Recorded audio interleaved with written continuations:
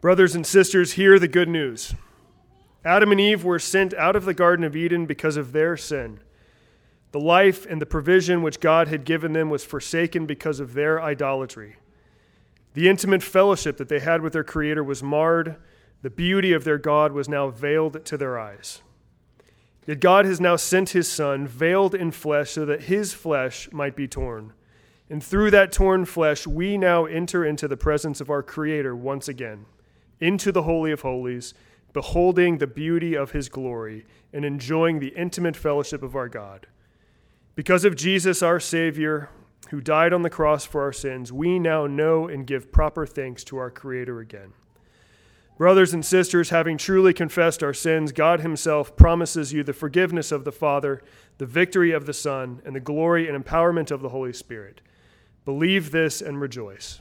And all God's people say, Amen.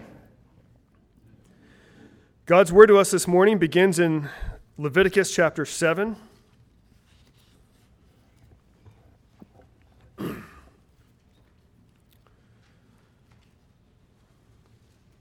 Leviticus 7 will begin in verse 11.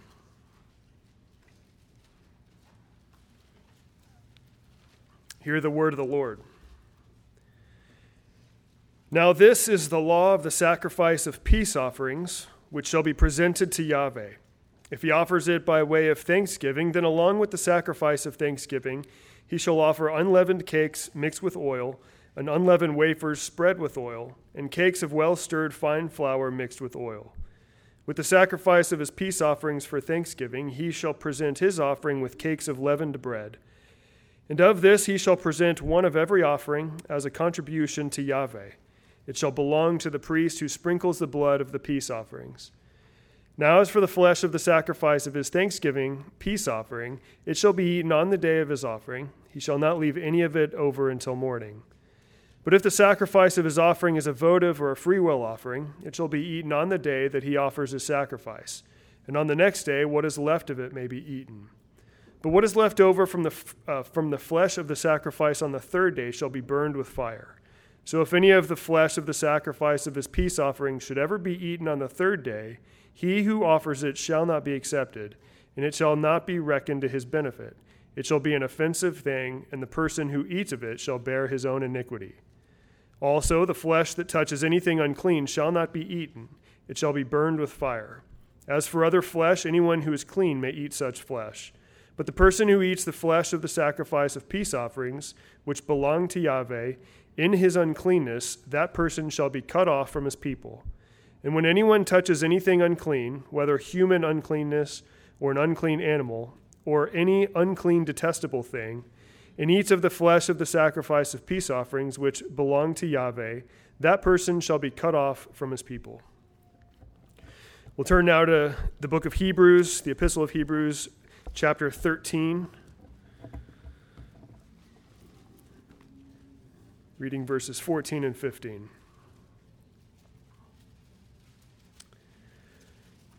For here we do not have a lasting city, but we are seeking the city which is to come. Through him, then, let us continually offer up a sacrifice of praise to God, that is the fruit of lips that give thanks to his name. And now please turn to the back of your bulletin. We'll read together as a congregation Psalm 50, verses 1 through 15.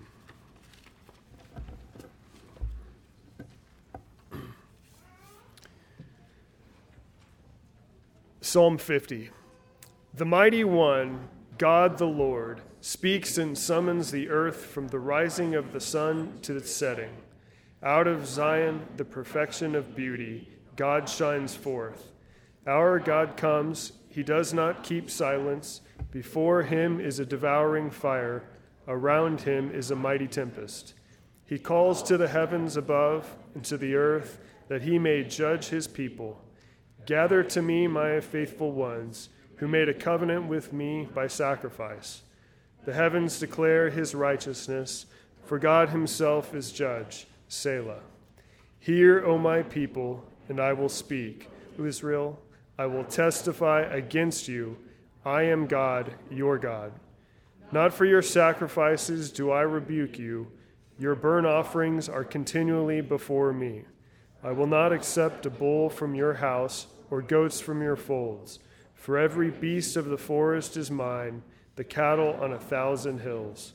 I know all the birds of the hills, and all that moves in the field is mine.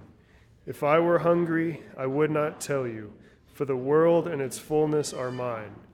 Do I eat the flesh of bulls or drink the blood of goats? Offer to God a sacrifice of thanksgiving, and perform your vows to the Most High, and call upon me in the day of trouble. I will deliver you, and you shall glorify me. This is the word of the Lord. Thanks be to God.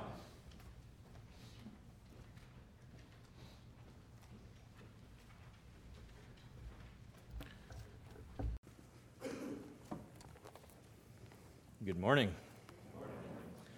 If you would turn with me to Romans chapter 1.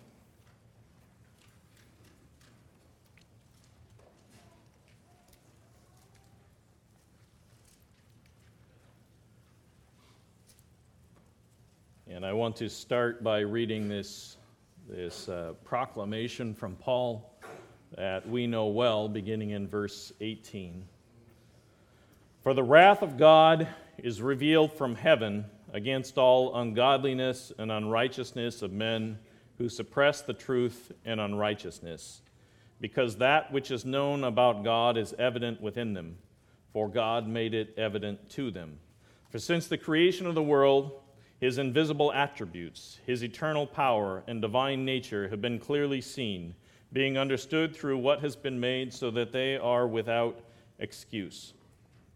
For even though they knew God, they did not honor Him as God or give thanks, but they became futile in their speculations, and their foolish heart was darkened. Professing to be wise, they became fools and exchanged the glory of the incorruptible God for an image in the form of corruptible man and birds and four-footed animals and crawling creatures. Therefore God gave them over in the lust of their hearts to impurity, that their bodies might be dishonored among them. For they exchanged the truth of God for a lie, and worshipped and served the creature rather than the Creator, who is blessed forever. Amen. For this reason God gave them over to degrading passions, for their women exchanged the natural function for that which is unnatural. And in the same way also the men abandoned the natural function of the woman and burned in their desire toward one another, men with men, committing indecent acts and receiving in their own persons the due penalty of their error. And just as they did not see fit to acknowledge God any longer, God gave them over to a depraved mind, to do those things which are not proper, being filled with all unrighteousness, wickedness, greed, evil, full of envy, murder, strife, deceit, malice. They're gossips, slanderers, haters of God, insolent, arrogant, boastful, inventors of evil, disobedient to parents, without understanding, untrustworthy, unloving, unmerciful. And although they knew the ordinance of God, that those who practice such things are worthy of death, they not only do the same, but also give hearty approval to those who practice them. I read this so that we can pay attention to verse 21. The heart of the matter here is they began with this stance. Although they knew God, they did not honor Him as God or give thanks. So all of the sins that we abhor, the ones we look at in our country and are rightly abhorred by, they stem out of this beginning. They did not acknowledge God. They did not honor God. They did not give thanks to God. And what we'll find from Psalm 50 is if we fall into that trap, it will lead to the same end for us. God calls us to thanksgiving. So if you remember, we began last week a short series looking at the Psalms as the indwelling, rich Word of God in us, given for teaching, for admonition, so that we sing those psalms, hymns, and spiritual songs to one another in thanksgiving to God from the heart. So today we're going to look briefly at Psalm 50. So if you would turn there, and then we'll pause and pray.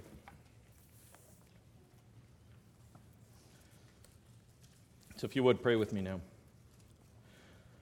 Father, we come to you, and we know that you are the good God who made us. You're the maker of the heavens and the earth. You are the one that created us, and as we're reminded this morning, you called us forth out of sin into life, from the kingdom of darkness into the kingdom of your beloved Son. You are the one who's done all good things. You give us the bread on our table. You give us the mouths to rejoice. And so, Lord, as we look into your word, we pray that you would fill us with a heart of thanksgiving, that in obedience to you, we would come into your presence with clean hearts, having been made clean by the blood of the Lamb, and tongues that are ready now to profess that you are our good and loving Father. You are the good God who made us and has given us all good things. We pray these things in the name of our Savior Jesus. Amen.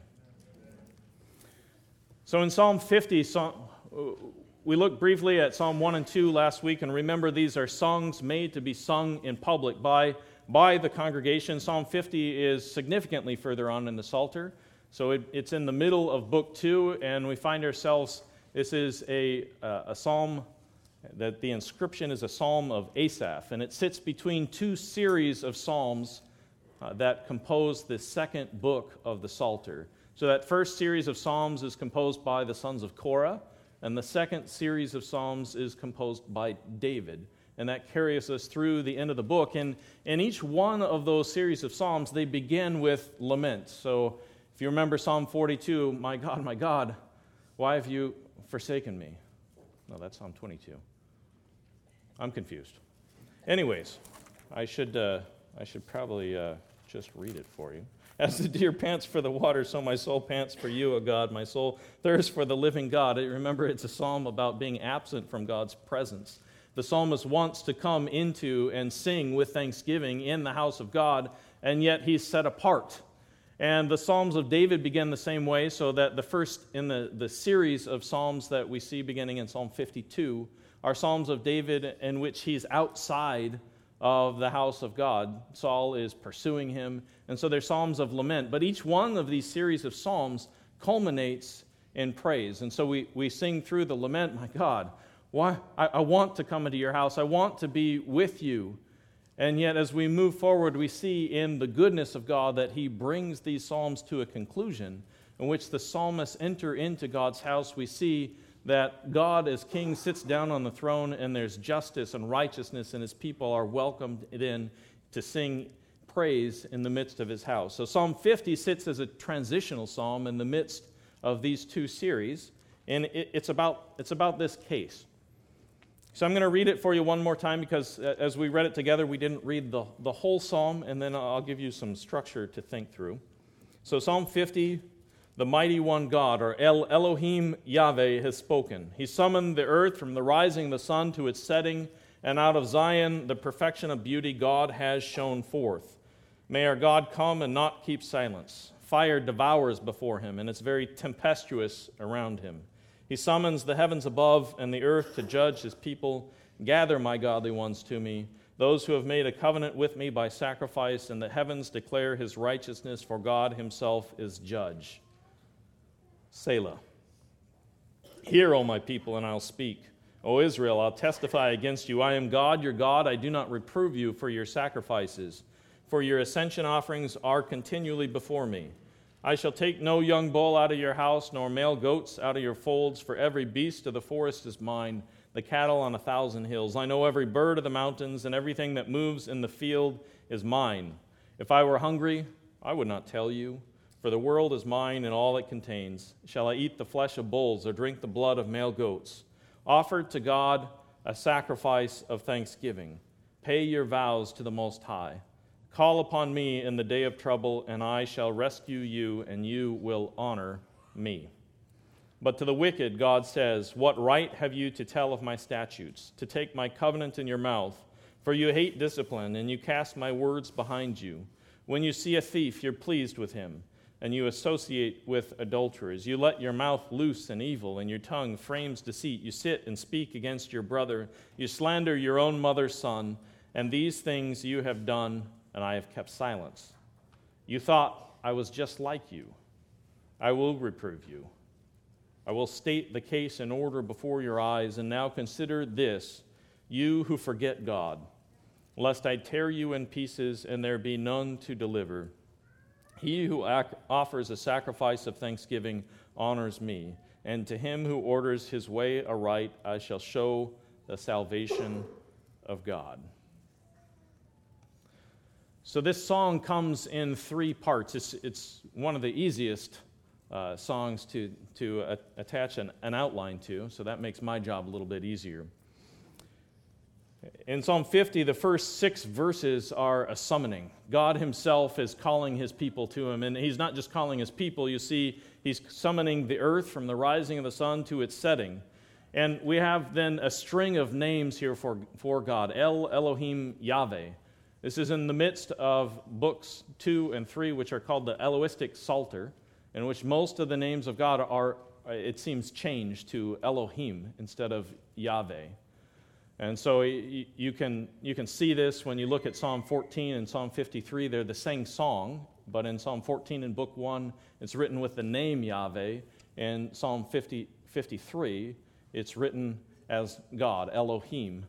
The fool has said in his heart, there is no God. And so we see that evidence, and there's this transition. But here in the beginning of Psalm 50, we have this full string, El Elohim Yahweh, the mighty one, the God, with his personal name Yahweh, the memorial name of the Exodus. He's calling now to his people.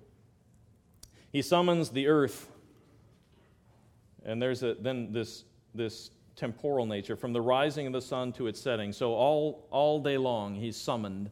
This, you could say, is the day of the Lord. He's calling to his people, or think back to Genesis chapter 3. He comes to walk with Adam in the cool of the day, and he finds him falling short. Here we have one day, from the rising of the sun to its setting, Elohim Yahweh calls. He summons the earth, and he does it from a location, out of Zion, the perfection of beauty. So God is enthroned. And this is following up on Psalms 45 through 49. God is enthroned then on the Mount Zion, and he's sitting, calling his people to come worship. And in that call, during the day of the Lord, he summoned them to review and to judge them. And so Psalm 50 is rightly and properly a call to worship. It's a call, a summons into God's house to be reviewed by him. And along with the worshipers, he calls first the earth, and then in verse 4, he summons the heavens above and the earth to judge his people. And that's just a reminder to us that God invited at the covenant at Mount Sinai. First, he called his people again there to worship them, and he gave them a covenant there. They made a covenant with their God, and he summoned heaven and earth as a witness to the signing of that covenant, so that now there's 2 or 3 witnesses as the nation of Israel says before their God, we will obey. All that you've said, we will do. We will meet with you here. And now he summons those same witnesses to his side as he calls his people again to take part. And so you could look at this as a court scene or as a Sabbath scene coming into God's presence. It really depends on how the review turns out. Our God comes in verse 3. He comes, he will not keep silent. Fire devours before him. Wherever God goes, the earth shakes and the heavens tremble. And now God is going to break his silence. So in the course of a week, you would think about God being silent for 6 days. He doesn't speak as the people go about their business, but then he calls them into his presence. And you can look at history. It's punctuated with calls of God where there were periods of silence, years, hundreds of years of silence, and then God calls and he answers. And it's a reminder to us that though it may seem that God is silent, and he's going to explicitly remind us of that in the end of this song, his eyes are upon the sons of men. He looks down from his throne encircled above the heavens of the earth, and he sees.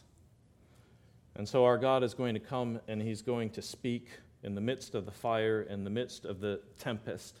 So if you're thinking of the house of God, the Shekinah glory is flooding into that house. The fire there, the fiery pillar with the cloud, if you're at the tabernacle, is resting there, and God calls his people then. He summons, verse 4, the heavens above and the earth as co-judges with him to hear the case. And then in verse 5, we have the call to us. Gather to me, my godly ones, the Hesed, those who have cut a covenant with me by sacrifice. The heavens declare his righteousness, for God himself is judge. And so the first part of the song then is all about calling the heavens, the earth, and God's people together. It's a day of worship and a day of review. The second section begins in verse 7 and ends in verse 15. And then there's a final section from 16 to the end of verse 23. And if you were listening and you had ears to hear, you'd see that they're punctuated at the end with this repetition: offer to God a sacrifice of thanksgiving and pay your vows to the Most High, El Elyon, and call upon me in the day of trouble. Or in verse 23, he who offers a sacrifice of thanksgiving honors me. And so the point, what God is calling the worshiper to, is the same in both halves of his call. But I think the psalm will make more sense if you picture the way that God called his people into covenant in Deuteronomy after they had broken the covenant, and he gives a second law again. He says, when you enter the land, what I want you to do is to put 6 tribes up on Mount Ebal and 6 on Mount Gerizim, and then I'm going to speak the blessings and the cursings. And so we have a word of God directed one way, and then a word of God directed the opposite direction. So verses 7 through 15 would be pointed towards the righteous for blessing on Mount Ebal. And then in verse 16 you see that's punctuated, but to the wicked, God says. And so he's called all his people, all those in covenant, to him, and now he's speaking to 2 varieties of people: those that have stood in righteousness, and then those that are wicked. But to the wicked, he says in verse 16. And we'll see how this goes. So verse 7, he says, "Hear, O my people, and I'll speak, O Israel, I'll testify against you." Now, if you think about what I just told you, you say, well, wait a second. Here on the Mount Ebal, those are the righteous ones. So why is God testifying against them? Even for those that he's called into his presence that are standing in righteousness, we have a word of reproof. And we'll see just what that is. He says, "I am God, your God, but," verse 8, "I do not reprove you for your sacrifices." That's balanced in the second half of the song in verse 21, "I will reprove you." So there is something which he's not reproving them for, and then there is a very strong reproof. But in the first half, there still is a word of instruction. So verse 8, "I don't reprove you for your sacrifices." This is the word zevek, which is going to be used of the peace offering he talks about here in just a minute. "I don't reprove you for your sacrifices or your ascension offerings. As I called you to do, they're continually before me." So those sacrifices are being brought before God, but God wants to, he's going to address the heart of the worshipers. So verses 9, 10, 11, 12, and 13, he wants to clarify something. "I shall take no young bull from your house, nor male goats out of your folds. Every beast of the forest is mine, the cattle on 1,000 hills. I know every bird of the mountains, and everything that moves in the field is mine. If I were hungry, I would not tell you. All the world is mine, and its fullness thereof. Shall I eat the flesh of bulls or drink the blood of male goats?" So God is saying here, you're bringing to me what I asked, but there's a problem in your conception, or there could be a problem in your conception. So he's reminding them, I am the God that made the heavens and the earth. I am the one that put the cattle and the goats and the sheep in your folds. I do not need them. Those sacrifices that you're bringing before me in obedience are not brought because I'm hungry. They're not brought because I'm poor. And so, lest we forget God, lest we misconceive who God is, when we come into his presence to offer a sacrifice of thanksgiving and praise, remember who God is. This is El Elohim Yahweh, the maker of heavens and the earth, the one that brought them forth out of the land of Egypt with that memorial name. He's both. He both made them and he saved them. He does not need their cows and their sheep and their goats. He is not hungry. If he was, he would not tell them. And there is a real temptation to take our worship and to improve it so that it's just right, but to forget the God that we worship, to forget the one that he sits enthroned above the circle of the earth. And even in our praise, he delights in it, but he does not need it. He is the one who made us. And when we come before him with the sacrifice of our Savior Jesus, even then, he delights in it. He delights in his people, but it is for our sake that he calls us. We'll talk about that a little bit more when we come back to the offering of thanksgiving, but the conclusion of God speaking is, this is what I want. Just after saying, I don't need bulls and goats and sheep, they're all mine, he then says, offer to God a sacrifice of thanksgiving. But those are bulls and goats and sheep. And so he's not saying don't bring them, but he is saying think rightly about who I am. So we'll come back to verses 14 and 15 as the point of this call, but in verse 16 he has a word of strong rebuke. But to the wicked, God says, and again, he's called them into his house, but he says, what right have you to tell of my statutes and to take my covenant in your mouth? We come as the covenant people of God, and we come to speak back the words of those covenant to God. But he says, what right have you to take these words in my mouth? What right have you to offer these sacrifices before me? What right have you to call upon my name? If you look directly from verse 15, his call to his people is, call on me in the day of trouble and I'll rescue you. But to the wicked, what right have you to take my statutes, my words, or my name? Because what you've done, verse 17, is you hate discipline. You hate the heavy hand of the Lord upon you, and so you've cast my words behind you. Although he's speaking to those who are his chesed ones, the ones in covenant, it should remind you then of Psalm 2. Why do the nations rage? Why do the peoples devise a vain thing? Why are they muttering to themselves? Well, they're muttering in order to cast God's cords from them. They do not want the restrictions of God, and that can happen within his covenant people. You hate my discipline, you cast my words behind you. When you see a thief, you're pleased with him. The word could be you run alongside him. And so in this accusation, he doesn't accuse them of being a thief, but they're going along with the thief. So they're running alongside of him. Remember then Psalm 1. Don't walk in the way of the wicked, or stand in the path of sinners, or sit in the seat of scoffers. So the picture is, you see a thief, you don't rebuke him, you don't cast him out. Instead, you cast my words out. You're pleased with him. You may not directly and overtly violate this commandment, thou shalt not steal, but you're pleased to see those that do. And so we have the formation of wickedness, in that the wicked are allowed to run alongside, inside the people of God without rebuke. You associate with adulterers, and so you're joined together with adulterers. Now, if you look at this fully, of course, that also makes you an adulterer.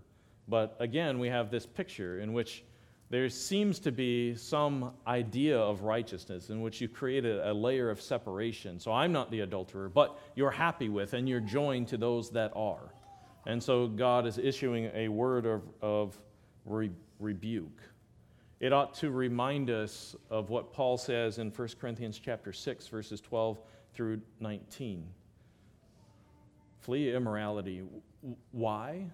Because you are one with Yahweh. When we're brought into his house, we're joined to him by covenant. You are one with Yahweh, and so you cannot be joined to an adulterer, because that adulterer cannot be brought into relationship with the Holy One, with the God who made the heavens and the earth, the Holy One of Israel, Elohim Yahweh. The two cannot mix, and so he's rebuking them. You associate with adulterers, and in so doing, you bring the wicked into my house. You've joined with them, but I've joined with you, and this cannot be.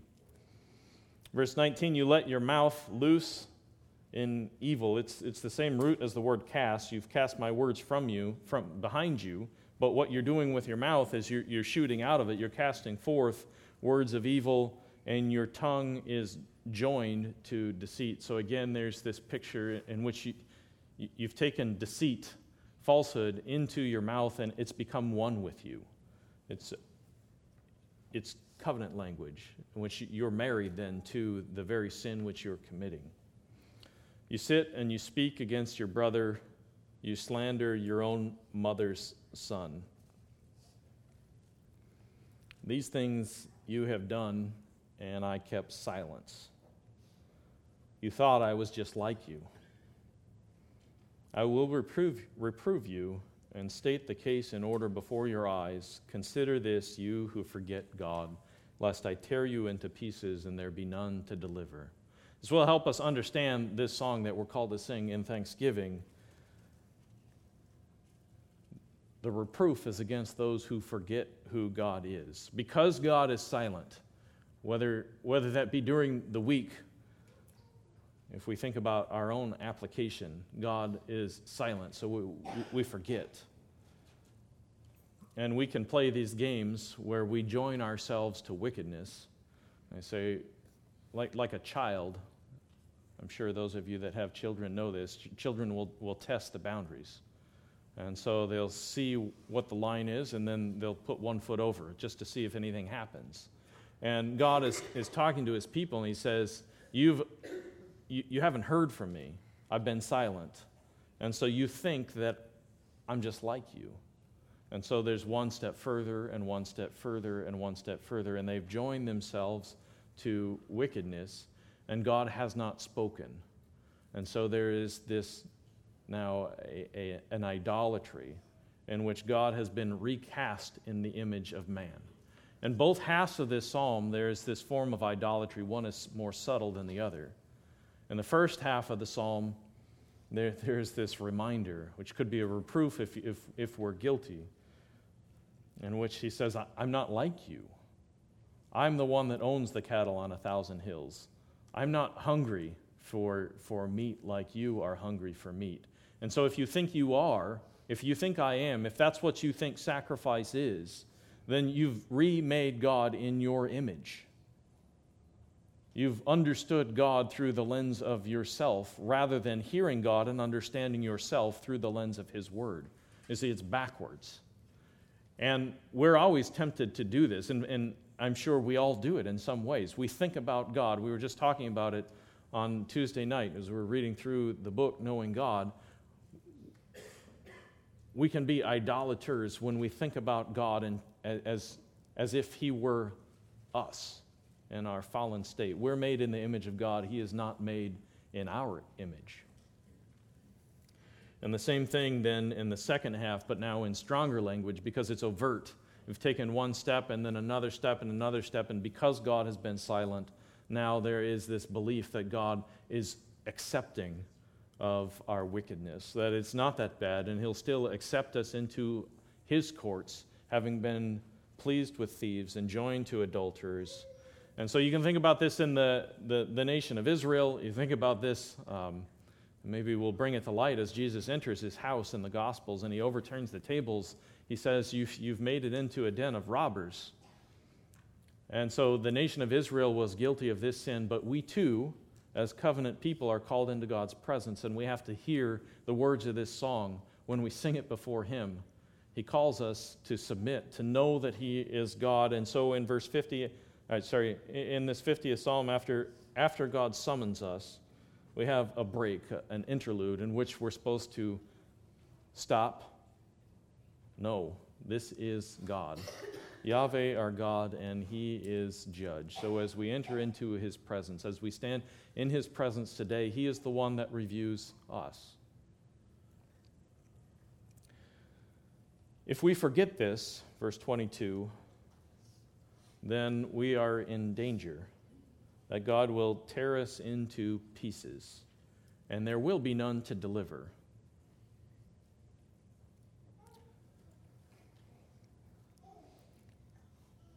When we forget God,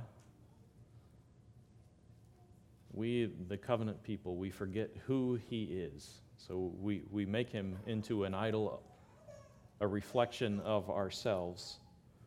And this is the response. Consider this, because you're in danger, lest I tear you into pieces. The word tear there is the word for how a lion rips his prey apart. So as you think through the Psalms, that's an image that's constantly there. We're in danger of being ripped apart by a lion.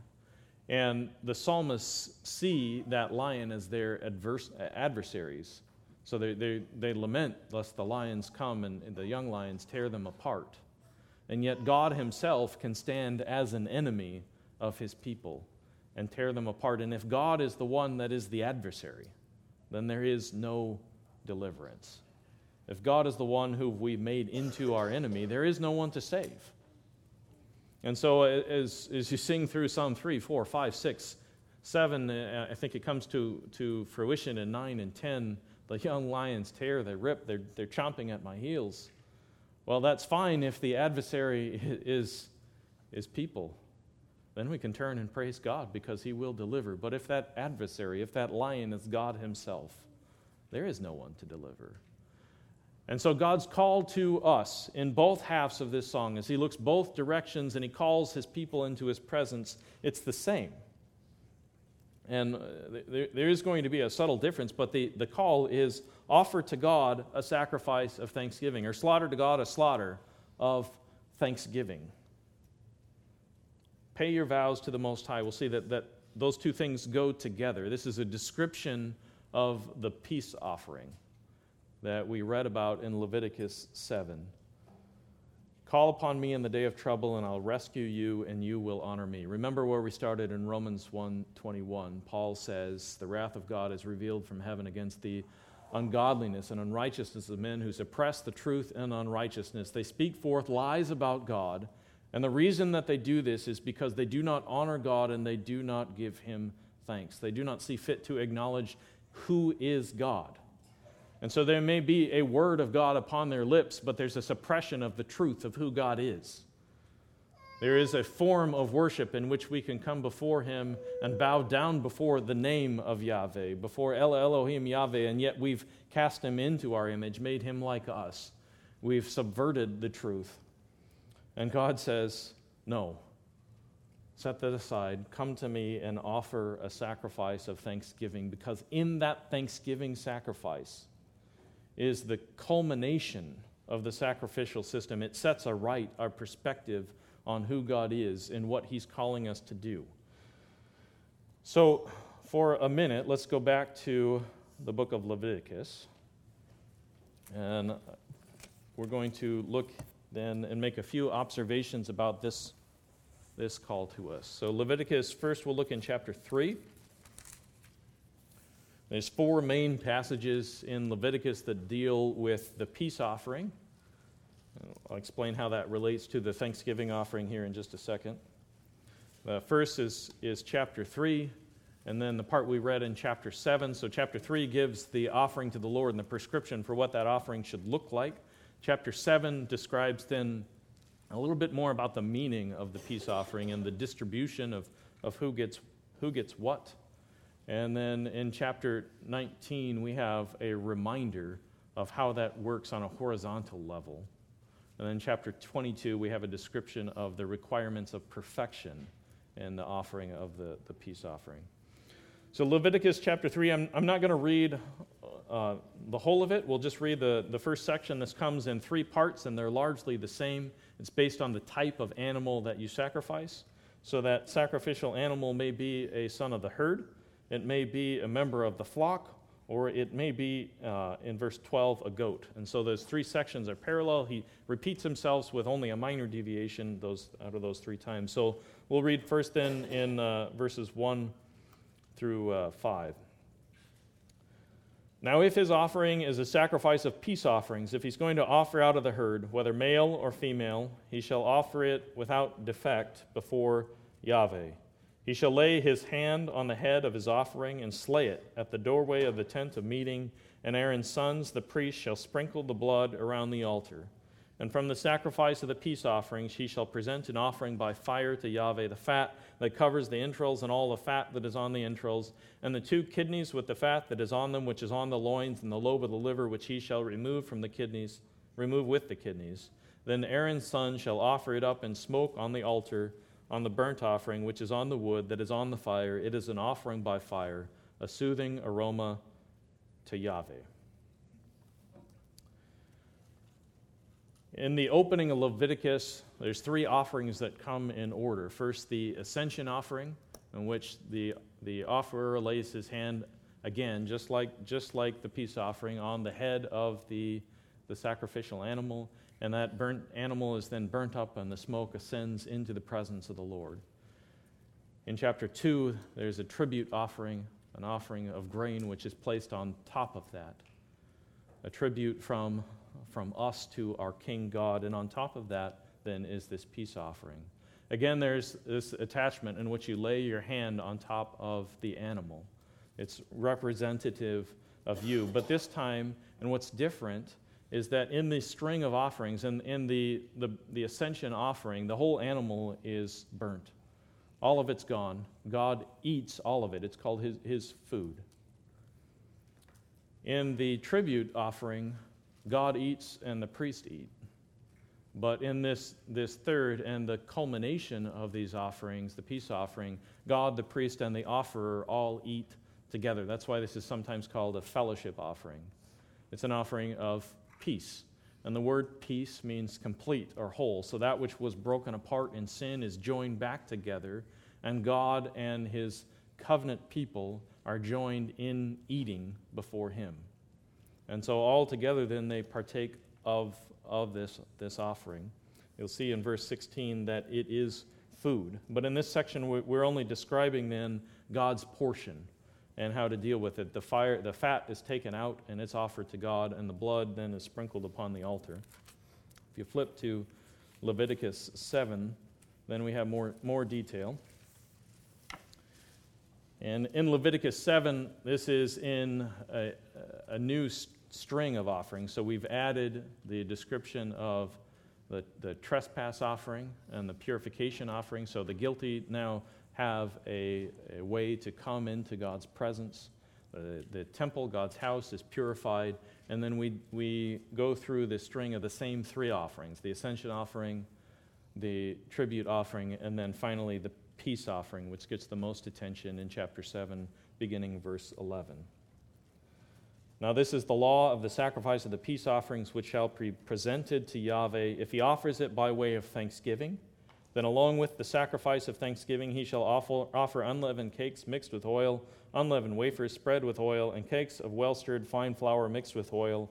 And with the sacrifice of his peace offerings for thanksgiving he shall present his offering with cakes of leavened bread.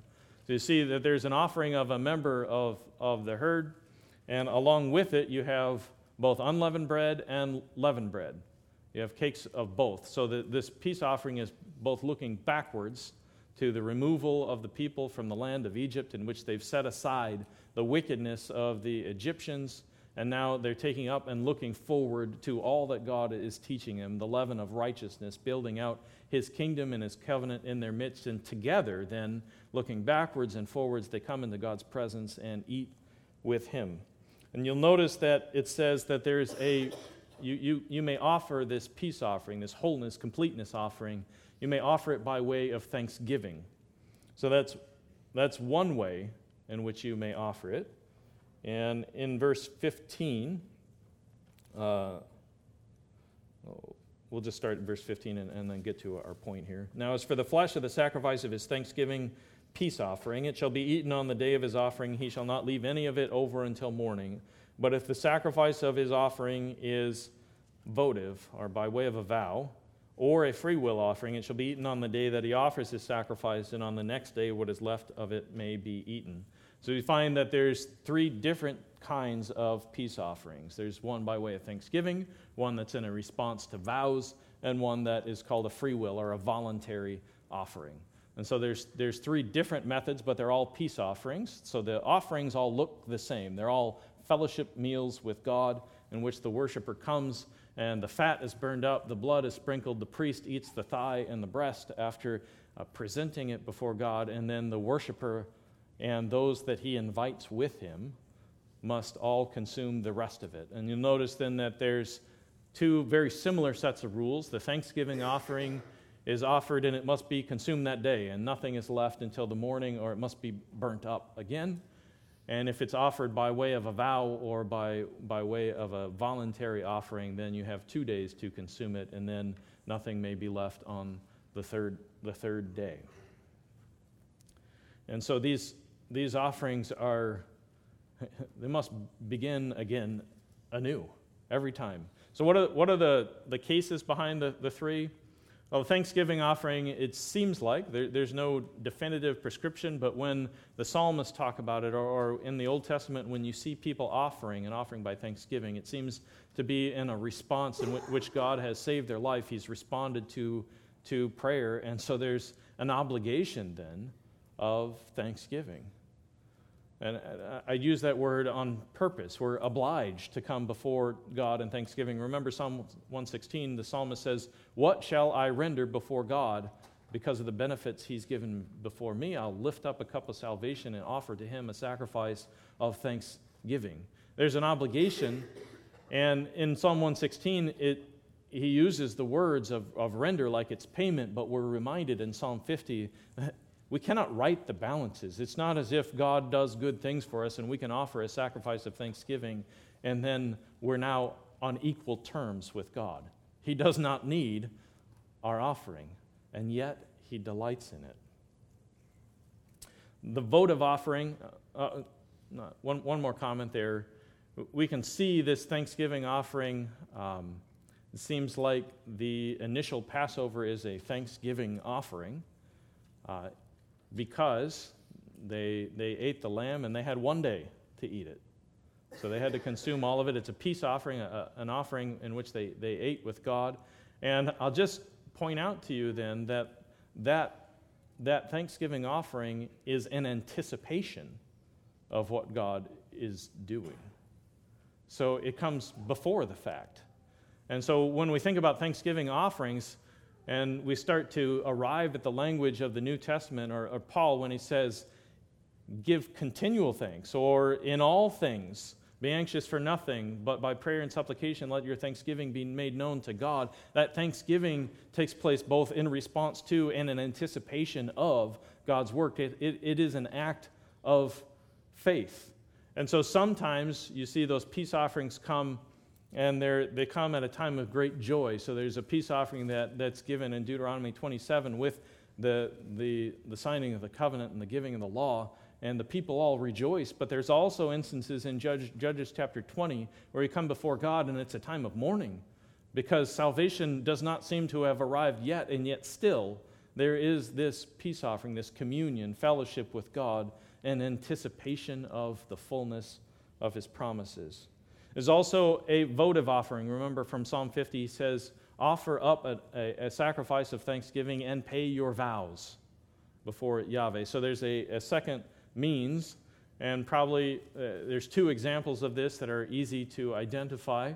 One is in Numbers 6. So with the Nazirite vow, a man would pray before God and he would make this vow, which had all of the signs associated with it, which he was taking up a special mission and calling upon God to watch over him in that mission. And at the completion then of that vow, he would offer up a votive offering with the cut hair of his head loosed before God on top of the ascension offering in his presence.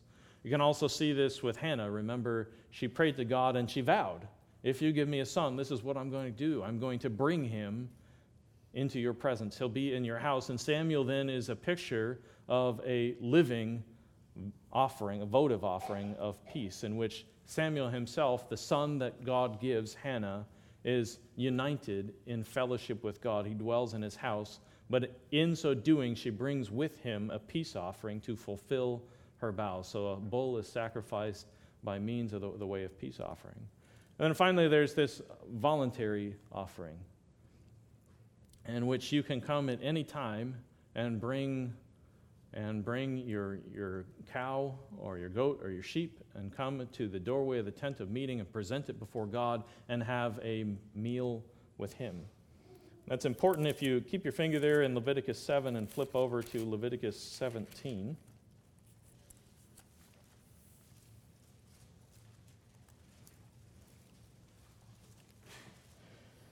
In verse 1, Then Yahweh spoke to Moses, saying, Speak to Aaron and to his sons and to all the sons of Israel, and say to them, This is what Yahweh has commanded, saying, Any man from the house of Israel who slaughters an ox or a lamb or a goat in the camp, or who slaughters it outside the camp, and has not brought it to the doorway of the tent of meeting to present it as an offering to Yahweh before the tabernacle of Yahweh, blood guiltiness is to be reckoned to that man. He has shed blood, and that man shall be cut off from his people. So for the people of Israel in the wilderness, then it seems like if you're going to eat meat, you're going to do it in the presence of and with Yahweh. And he says in verse 5 why this is. The reason is so that the sons of Israel may bring their sacrifices, which they were sacrificing in the open field, and that they may bring them into Yahweh at the doorway of the tent of meeting to the priest, and sacrifices them as sacrifices of peace offerings to Yahweh. And the priest shall sprinkle the blood on the altar of Yahweh at the doorway of the tent of meeting, and offer it up in the fat smoke as a soothing aroma to Yahweh, and they shall no longer sacrifice their sacrifices to the goat demons, with which they play the harlot, and this shall be a permanent statute to them throughout their generations. And so, if you're going to eat, then you're going to bring it before Yahweh and eat with Yahweh. It should remind you of 1 Timothy 4:4, in which he makes all things clean that we can bring and eat in thanksgiving before him. Everything is brought to God, and it's for this purpose, so that we would not forget who is the one that gave us, who is the one that made us, lest you forget who God is. When the covenant is cast in Deuteronomy in chapter 8, he spends, as he's moving forward to the blessing and the cursing, that chapter is all about this subject of do this so that you do not forget. In fact, he reminds them of how he works. I gave you manna in the wilderness. I took away, and then I gave you manna so that you would know that man does not live by bread alone, but by every mouth that proceeds from the word of Yahweh, so that you would not forget. And so in singing the songs of lament leading up to Psalm 50, we can see that in looking backwards, we understand what God is doing.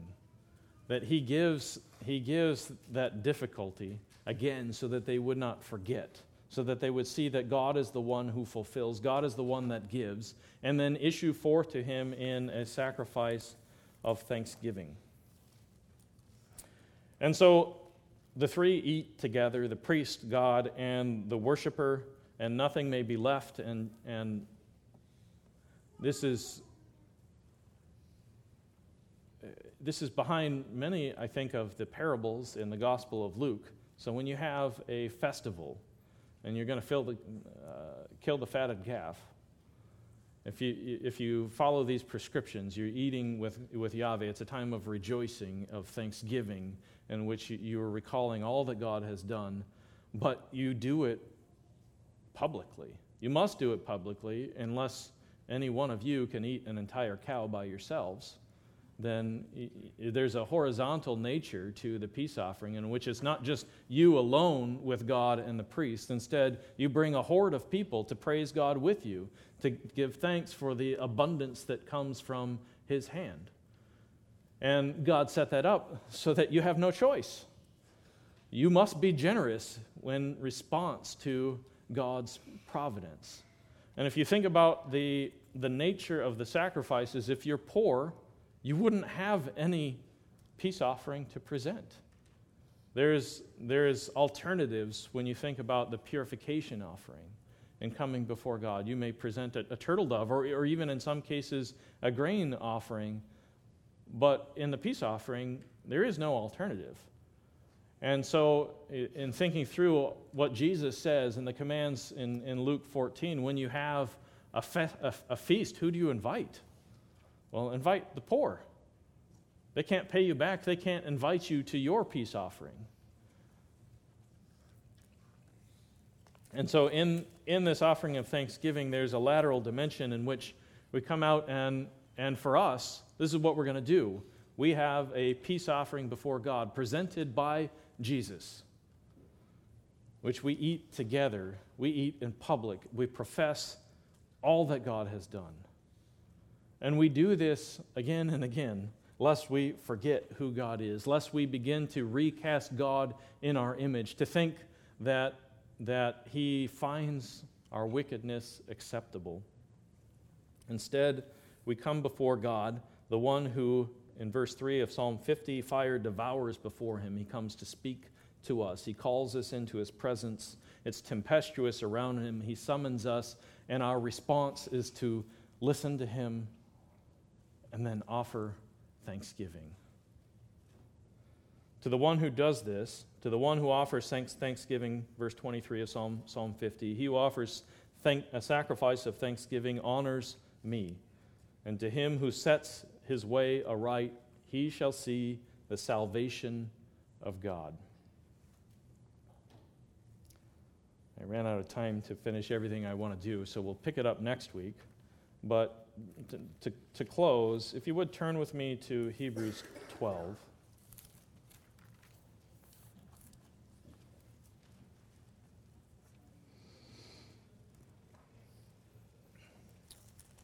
Hyde read for us in the scripture reading the conclusion to this passage, which is, of course, related to Psalm 50 in chapter 13, verse 15. Through Jesus, then, let us continually offer up a sacrifice of praise to God, that is, the fruit of lips that give thanks to His name, and do not neglect in doing good and sharing, for with such sacrifices God is pleased. But the origin of it is, again, in a call to worship.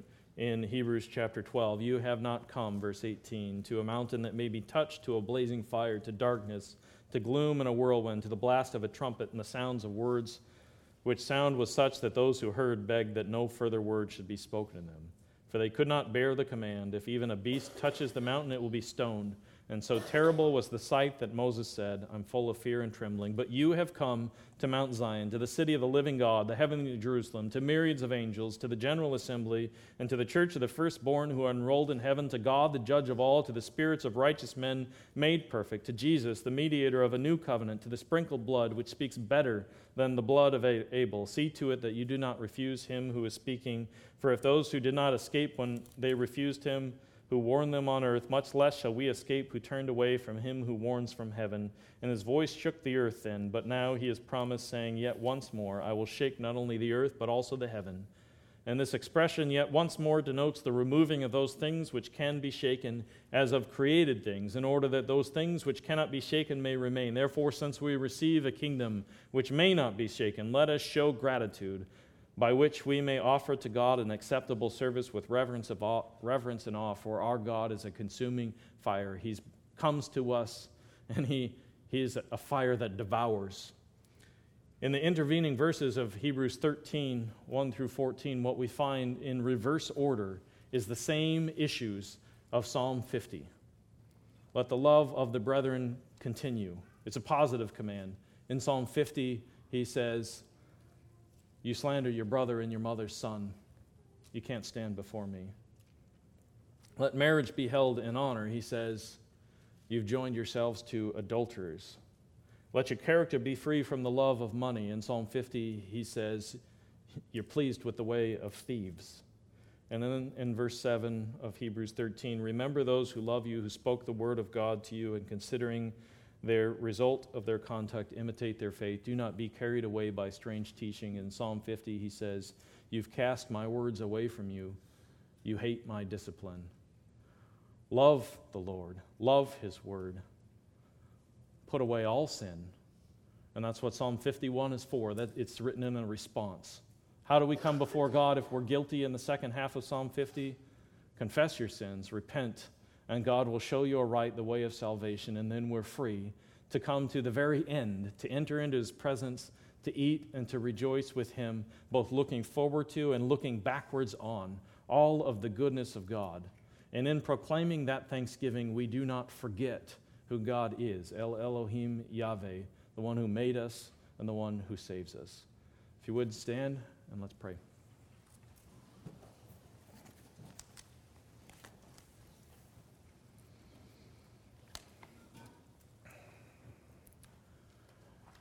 You are indeed our Redeemer,